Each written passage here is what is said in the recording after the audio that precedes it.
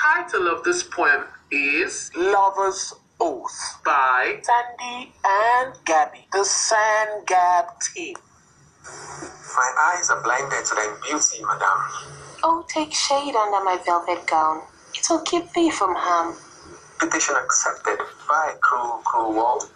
Welcome aboard my ship of fun. I hope your sling is ready for its shot. I have seen men come and men run. Hope you're not such on rum.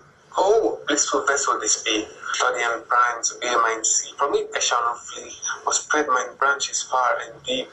Sow thine oat deep within, and let thine seeds sprout. Immerse me in thy sweaty spree, and in thy tussle make my lips pout. Oh, sweet, mostly tasteless, so peppery, so dizzying, making mine branches quiver. Aphrodite, ho, Hoya, ho, Magdalene, save me, for she twists my mind like a patch weaver. To thine will I do surrender, like a clatter of the thunder. Take my whole and make your own. Your rhythm and rain drown my moan. To your words I crumble, sweet and flowery like caramel. Aye, with other maidens I fumble, for your vigor is simply chemical. This poem, Lover's Oath, was written and rendered by Sandra T. Adeyeye and Gabriel Ubadi.